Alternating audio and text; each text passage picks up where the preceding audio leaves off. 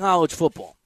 Another really interesting weekend, a lot to get into, and we get the chance on a regular basis to do that with our good friend Houston Nutt, CBS Sports college football analyst. And for me, an extra treat because I lived in Little Rock, Arkansas many, many moons ago when Coach Nutt was the coach at Arkansas, and just remember being really impressed with his football teams. So it's always fun when he's on the show. Coach, good morning. Happy Tuesday. Thank you for being here. Hey, good morning. Happy Tuesday. So let's start with the Razorbacks. Brutal way to lose a football game. What do you see in that program in this season in particular in terms of how they will or won't respond after the loss to A&M? I think they'll respond. I think Coach Pittman, the one thing about him, what I've noticed, players play hard for him. They believe in him. And I believe they'll be ready to go against Alabama. Alabama, we all know how good they are, but I just believe they have one of the better offensive lines. And KJ Jefferson didn't play his best game, but I think he's very good quarterback that can run and throw. And their defense moves around. They're not as good in the back end, but their front seven's good. They're leading the country in sacks right now. So I look forward to fight. That's brutal. That's the right word. That's a tough way to lose. They had their chances. They'll look at that film and be sick because before you count the ways, 4, 5, or 6 different ways they could have won that game, and that's before they even coming down to the last kick. So I'm looking forward to that game. Coach, if you're any program in the SEC that has some tradition, has some talent, and I think Arkansas is one of several schools that fit the bill historically in this season, but it's Georgia and it's Alabama, and not just in season, but competing with those brands and competing with the level they recruit at. What is the process to try and build an SEC school that's not one of those major schools to actually compete year in, year out? What is it as simple as hire the right coach and hope you get lucky? Got to hire the right coach, and I think also that coach has got to be a great evaluator. When you don't have the luxury of getting 25 players in your backyard, what I mean by that, you're in your home state. Arkansas can't sign 25 in their home state. And there's several other schools that have the same problem. So that means you have to go out of state. And so anytime you cross the lines, you have to have an excellent guy that knows how to go in the living room and sell that program to win a young man over. And then on top of it now, with the difference is nowadays compared to when I was coaching, is you have the thing called the portal, the transfer portal. And so you got a chance to go get older players that may be struggling at the place, they chose or not playing. And it's a whole different world than just recruiting maybe a junior college or a high school kid. Now you add that, it's unbelievable. But getting back to your question, you got to have a coach that embraces the program, that understands it. Don't let there's the few players that you do have that are SEC caliber in your state, you can't allow them to leave. And that's one of the biggest things I think we did such a good job.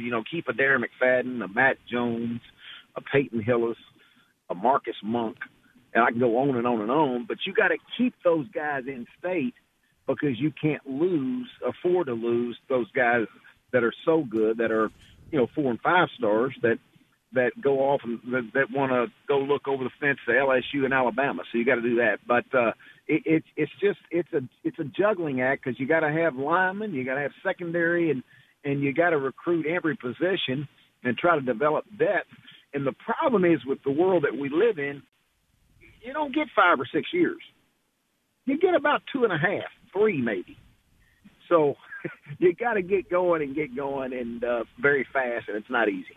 Houston Nutt here on the show. Coach, if you were still coaching or you were consulting a guy going into one of these jobs, right, would you, with the transfer portal, would you be comfortable or push or avoid some general manager role underneath the head coach? Is that – I know some programs have done this, but given the fact that you can go out and you can recruit kids, and as you said, older kids, to what degree do you think that's a good idea going forward, a real shift in how programs go about building teams? Are you talking about having a guy that's underneath the coach that's a consultant or a general manager? Is that what you said? I mean, yeah, I'm just talking about call it what you want, but should coaches at the college football level have guys who function basically as GMs in the NFL who run operations where they're scouting not high school talent, they're scouting college talent to try and build a plan for the portal every year? Yeah. I tell you what I would do. I'd have the AD say, look, can I get a plane ticket to Tuscaloosa? I'd like to go spend 3 days over there with Nick Saban. Because I'm going to tell you, my eyes were open. He was the only one. When I got let go, he was the only one to invite me to his place for about 3 days. And I'll tell you, it was an eye-opener. And it goes to about some of the things that you were saying. Now, there's only one man in charge. There's no question about that. There's one voice. But the numbers that he had with, I'm talking about consultants and analysts that had laps around the track. They used to, back in the day, you'd have young grad assistants that were learning, trying to get in the game. Well, he had guys that had knowledge, wisdom, and had been there that was associated with the program. And I think that's kind of going to what you're talking about. When you got wisdom and knowledge and experience, it's so valuable. It helps everybody, helps your program. It's ideas and ideas that's worked before. And when you have the brain trust in there that this is our plan, starting at the top, this is our plan, and then you have people that know how to go execute it, it's another level. Coach Houston Nutt here on CBS Sports Radio. I'm Bill Ryder. Coach, good news for Clemson, 4-0, right? You got to win the games in front of you, whatever the fashion. Maybe it's not bad news, I suppose, but maybe disconcerting news. They had some problems on the defensive end this time. They had to go to double overtime. It certainly has looked like Dabo's squad is not pitch perfect just yet. What is your confidence level at the end of the season? Clemson's going to be where we're accustomed to seeing them, and that's in the college football playoff. Right. Well, I believe in Dabo Swinney, but there are feel like there are a few holes.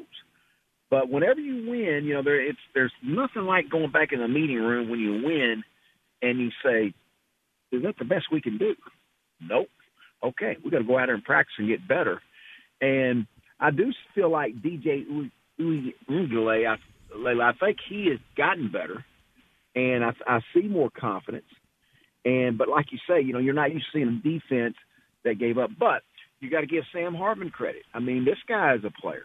Wake Forest is a good football team, but we're just used to seeing Clemson at another level. So I think this week we're going to know a whole lot now, because I really feel like North Carolina State is a physical team that has athletes all over the field. And so I do think Clemson will be there. I do. I've got confidence in Dabo Swinney, and I do think if they clean some things up, I think they'll be right there. Coach, right or wrong, with a 4-team playoff, the world we live in is such that the SEC can and has and might again this year get a couple teams in that mix, just depending on how things fall and the losses and who plays each other in the championship game. That tends not to be the governing logic for the Big Ten, whether it should or shouldn't be. Michigan looks pretty good. They're 4 in the country right now. Ohio State looks really good. What is your confidence level? What should be Michigan's confidence level that they can be that team that comes out of the Big Ten, which obviously means almost certainly beating Ohio State at the end of the year and keep taking care of their business, on the way to that showdown?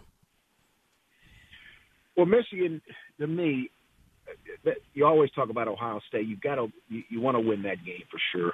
That's such a measuring stick. But when you look at the job that Coach Harbaugh has done, winning, it's such a great feeling when your team's winning and maybe not playing at its best, but you can see that, hey, there's a little momentum now that's going. There's some confidence, and some players are starting to believe. And when you start to believe, that's when you achieve. And so, again, I love how hard they play. They're physical. They're tough. And I love this time of the season because this about week 4, week 5, is starting to get a few bumps and bruises. But, boy, this is when you start to see the direction of the teams, which way they're going. And to me, Michigan is trending up. I think they're going in the right direction. But that's where these next 2 to 3 weeks, this grind of the next 2 or 3 weeks, well, we're going to find out a whole lot. All right, Coach, now, last one for you.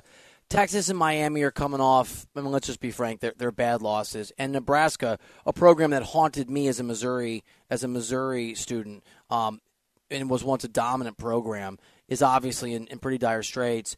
What are the odds that all three of those schools, which, you know, you go to Austin, you go to Miami, you go to Lincoln, all of those fan bases believe they belong and will return to the glory of college football? What are the odds that all three of them get back to where those fan bases think they should be? Wow. Oh, what an unbelievable question. You know, that's one of the things that it's blown my mind. If you ask me what's the biggest thing that blows your mind, you know, when I look at the last, 7, 8 years, when I look at Texas, you know, and I look at Nebraska, and I'm like you. I grew up at Oklahoma State, you know, in the college days. My last couple of years in college, and Nebraska was dominant. And so it just seems like it's going to be very, very hard to get back there.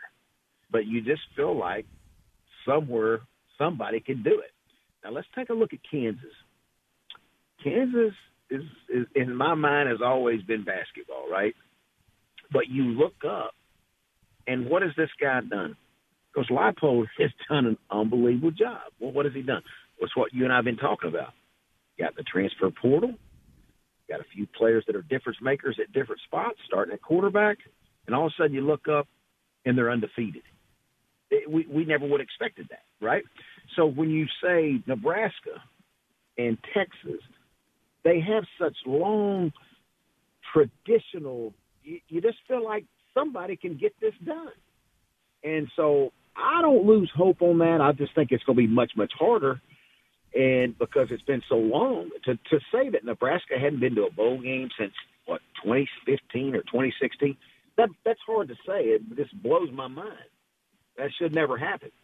But I do think somebody can get it done, especially with the way the things are set up. Transfer portal. You can recruit junior college. You got high school. You got a lot of different avenues now. You know you have facilities. You know you have fan support. They're going to show up. So it just takes a little bit of magic and the right person leading your team. I think it can happen. I really do. Coach, I love that answer. And the Kansas, that's such a great point, and I know it's a different conversation, but it reminds me of Kansas. I mean, if you can do it at Kansas for 4 games, and if Bill Snyder could do it at Kansas State for a really long time, you're right. Nothing is hopeless, Coach. And I love the perspective and the time. Thank you for thanks for humoring us and making us smarter on college football. Hey, appreciate you always having me, and I'm glad that you were around Little Rock during some pretty good years. It was, some good barbecue and some good football was a good way to spend a couple years. Hey, it's hard to beat. It's hard to beat. Thank you, Coach. Appreciate you.